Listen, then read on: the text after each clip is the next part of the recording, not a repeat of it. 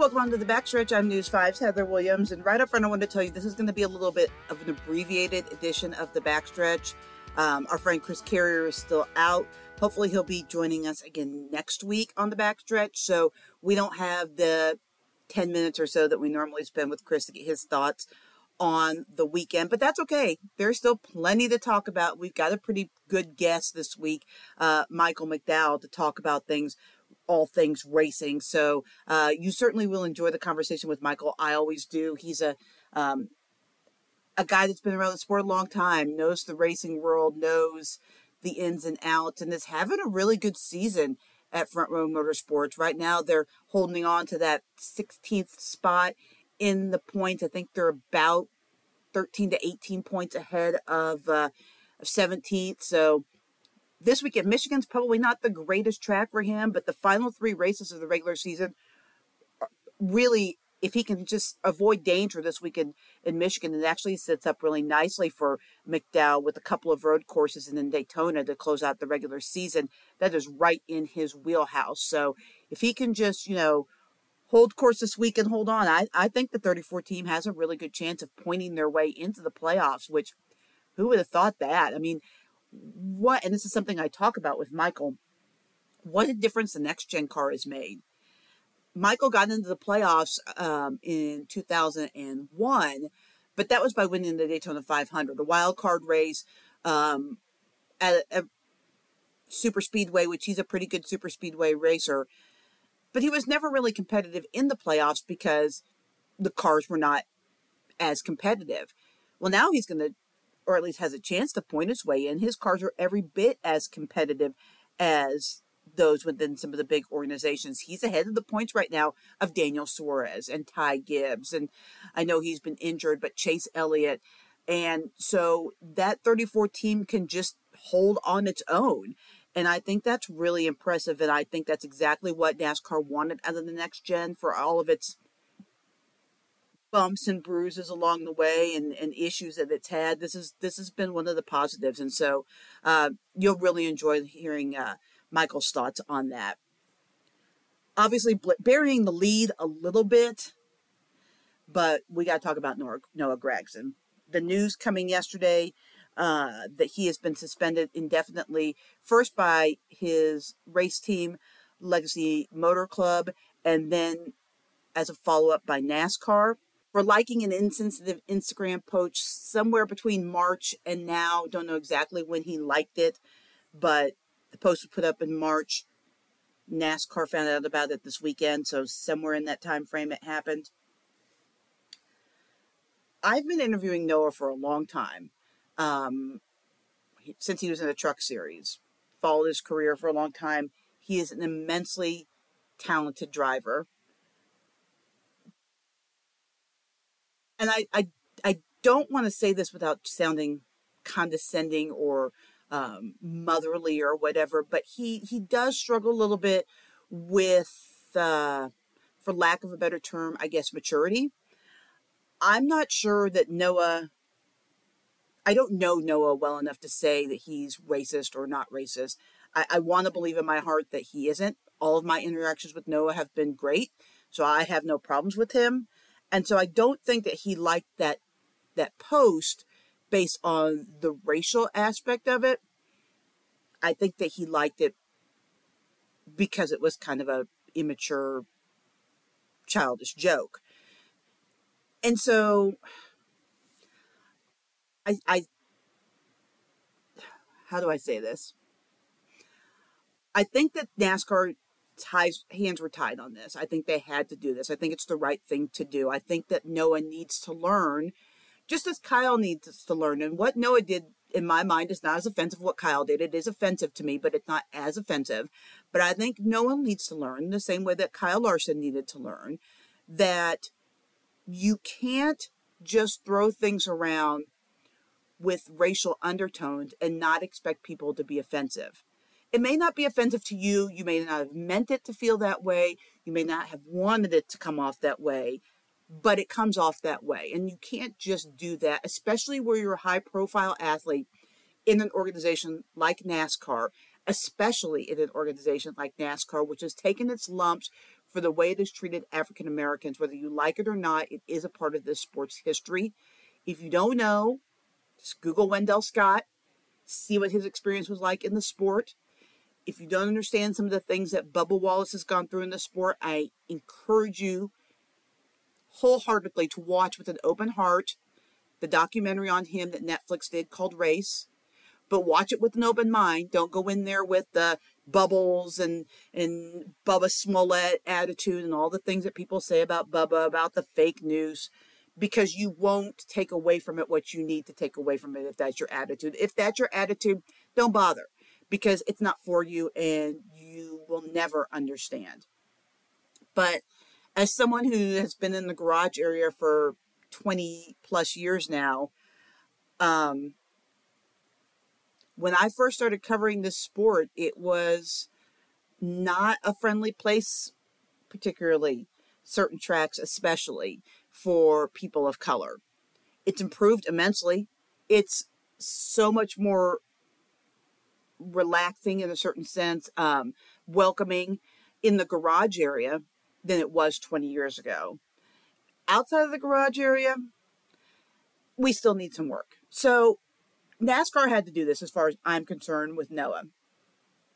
I hope that Noah goes into this road to recovery, or whatever they call it when they have to do the diversity training, with the same attitude that Kyle did, that he comes out the other end an improved person, as well as with a better understanding of other people, because I feel Kyle did. Kyle is much happier these days. And so I love that about Kyle. Like there's a lot of people that come to me and say, I'll never forgive Kyle Larson for what he said or what he did. That's not my experience with Kyle Larson at all. And I never really had a problem with Kyle Larson before this happened, but he does seem, and there could be a lot of things that go into this, right? He's driving for Hendrick Motorsports. He's at the top of the world in his dirt game, but he is a much happier and much more fulfilled person now than he was 5 years ago before all this happened. So I hope that Noah finds that peace as well. This is probably not going to work out at Legacy. It didn't work out for Kyle at Ganassi. Sometimes these things are the best things that could ever happen to you. I know this from personal experience. I've been in a job where I was forced out. I didn't want to leave.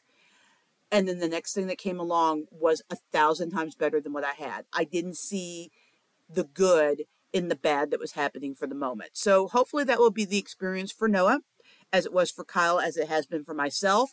And he can just move forward from this situation and continue to show the amazing talent that he has, because he really is a talented race car driver. And something's just not right now. Even before this incident, something was not right. The Noah that has been in the car this year is not the Noah we saw last year in the Xfinity Series, winning, I don't know, an ungodly amount of races, 8-9 races last year. It's not the same guy.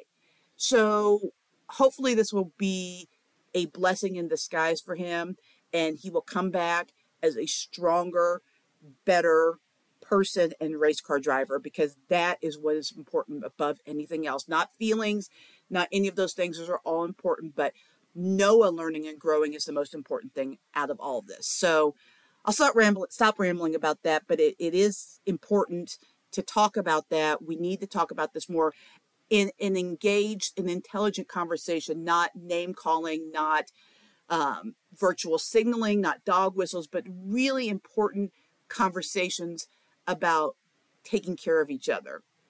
So, as I mentioned, Michael McDowell is the guest. Great conversation with Michael. Let's get going. You guys are right in the thick of this playoff hunt. How has this been for you, for your team? I mean, I know you've been in the playoffs, but you won the Daytona 500. You didn't really have to worry about it or think about it when you got in the last time.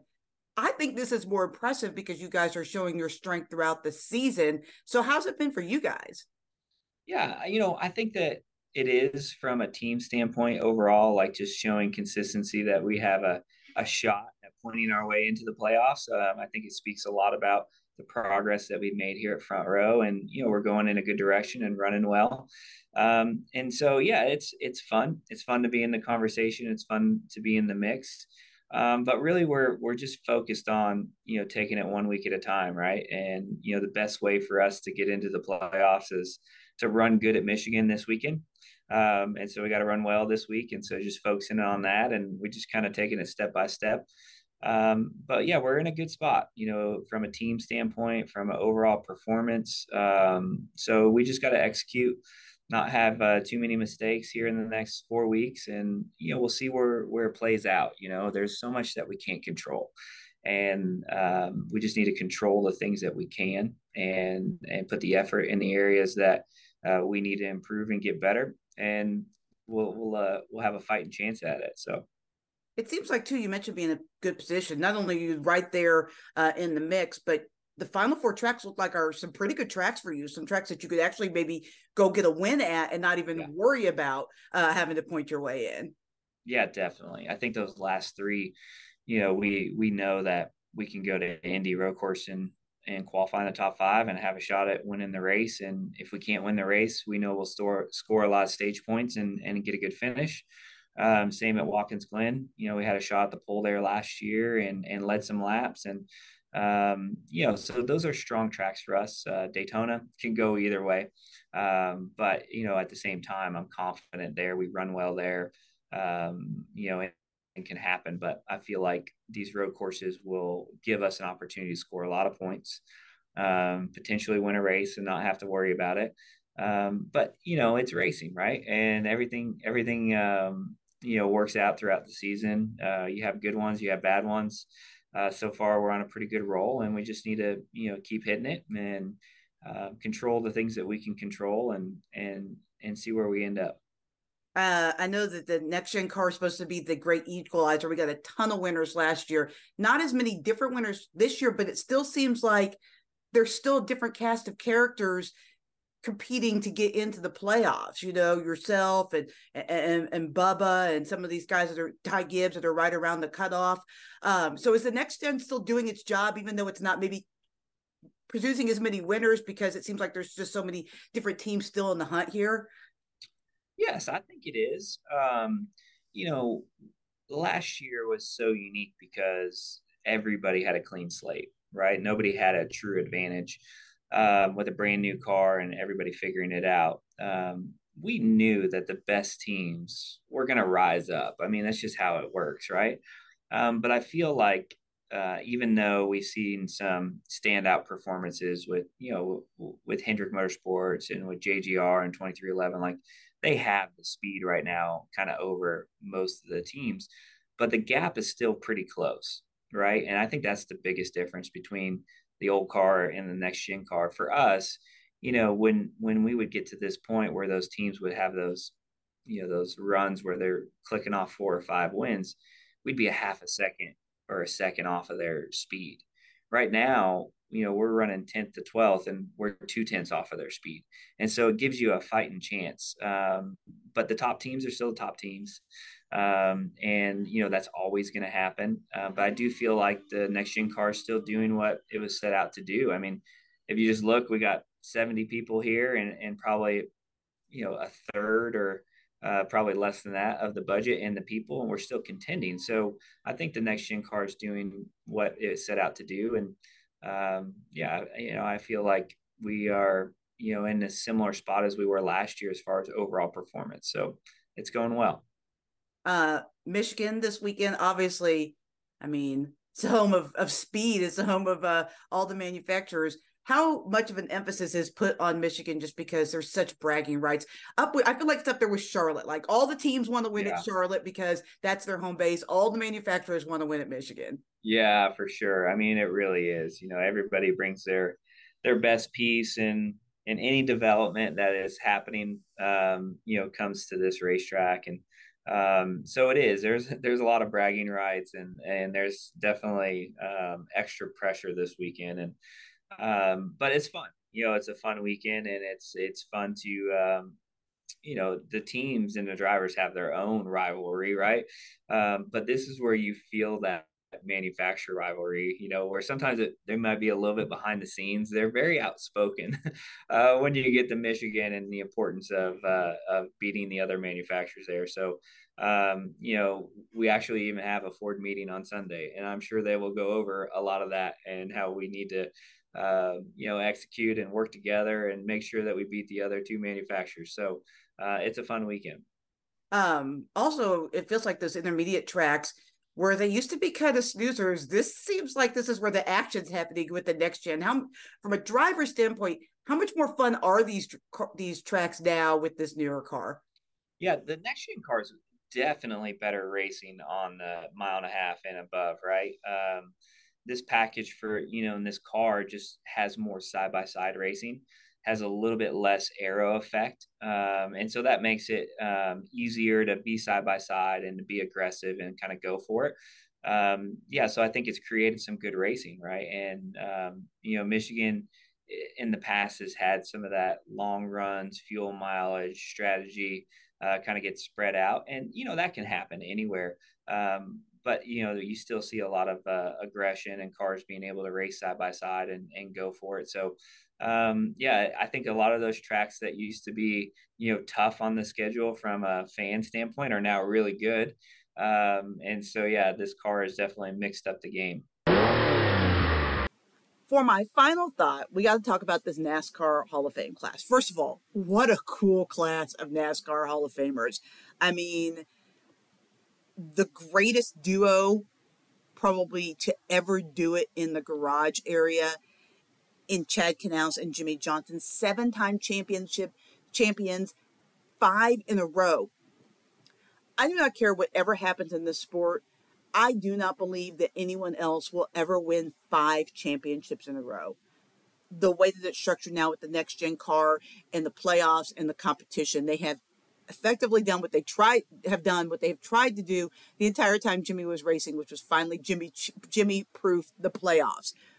But that doesn't take away from how incredible his 5 in a row are. And the pairing of Jimmy and Chad, they had to go into the Hall of Fame together. And then Donnie Allison, I mean, just a really great, cool figure in NASCAR. When I think of Donnie Allison, I always think of the fight on the backstretch at Daytona in '79, but he was so much more than that. The Alabama game, such a colorful and important part of NASCAR in the late '70s and early '80s. And so happy to see him in. And then Janet Guthrie, man, have I been pushing for her. I know she's just going in as a landmark award winner, which I actually think she should actually be a Hall of Famer, but just to get her in the Hall makes me happy. As far as female drivers go in this sport, she is the single most important female driver to come through NASCAR, in my opinion. She broke down doors and was so immensely talented in not always the greatest equipment. And what she was able to do and accomplish is just staggering at a time where they didn't even want to let women in the garage area, let alone drive. And if you haven't heard the stories, I encourage you to go back and listen to some of the stories from John A. Utzman, who was a relief driver for Janet Guthrie when he drove at Bristol. And basically, in a nutshell, he talks about how after they had switched out, people didn't realize he was driving. And he noticed almost immediately how they were driving him differently than they normally would because they didn't want a woman to pass them, even though obviously it was John A. He was in Janet's car. So for her to accomplish what she accomplished with so much fight and pushback against her is amazing. And so I'm so happy to see her in there. But what I really want to talk about in my final thought is, who in the heck are the 4 people that did not vote for Jimmie Johnson to go into the Hall of Fame? And can we yank their NASCAR Hall of Fame voting credentials immediately? I don't know what possible justification you could have for not thinking that Jimmie Johnson is not a first ballot Hall of Famer, but I don't want that smoke. I don't want it. You clearly don't understand what a Hall of Fame is about. I don't want to hear that you think that he shouldn't be eligible because he's still racing. The rules say he's eligible. He's eligible. I don't want to hear that he shouldn't be a unanimous first ballot because Petty and Earnhardt were not unanimous first ballots. Also don't want to hear that. When Petty and Earnhardt went into the inaugural class of the Hall of Fame, there were probably 10 people that deserved to be first ballot Hall of Famers, but there could only be 5. So I can listen to that. But when you look at the list of people that are on the Hall of Fame ballot now, incredible talents, many of whom deserve to be in the Hall of Fame. But none of them deserve to be in the Hall of Fame ahead of Jimmy Johnson, a 7-time champ. As I mentioned before, 5 in a row, 83 career wins. I think that's 6th all time, at a time where they're not running nearly as many races as they were when Petty and Pearson and Waltrip were racing. So I don't want to hear it. I don't want to hear it because it's garbage. Your reasoning is garbage. Your opinion is garbage, and you do not deserve the privilege that you have of having a Hall of Fame ballot. All right, off my soapbox. Enjoy the race this week in Michigan, and we'll see you next week on the Backstretch.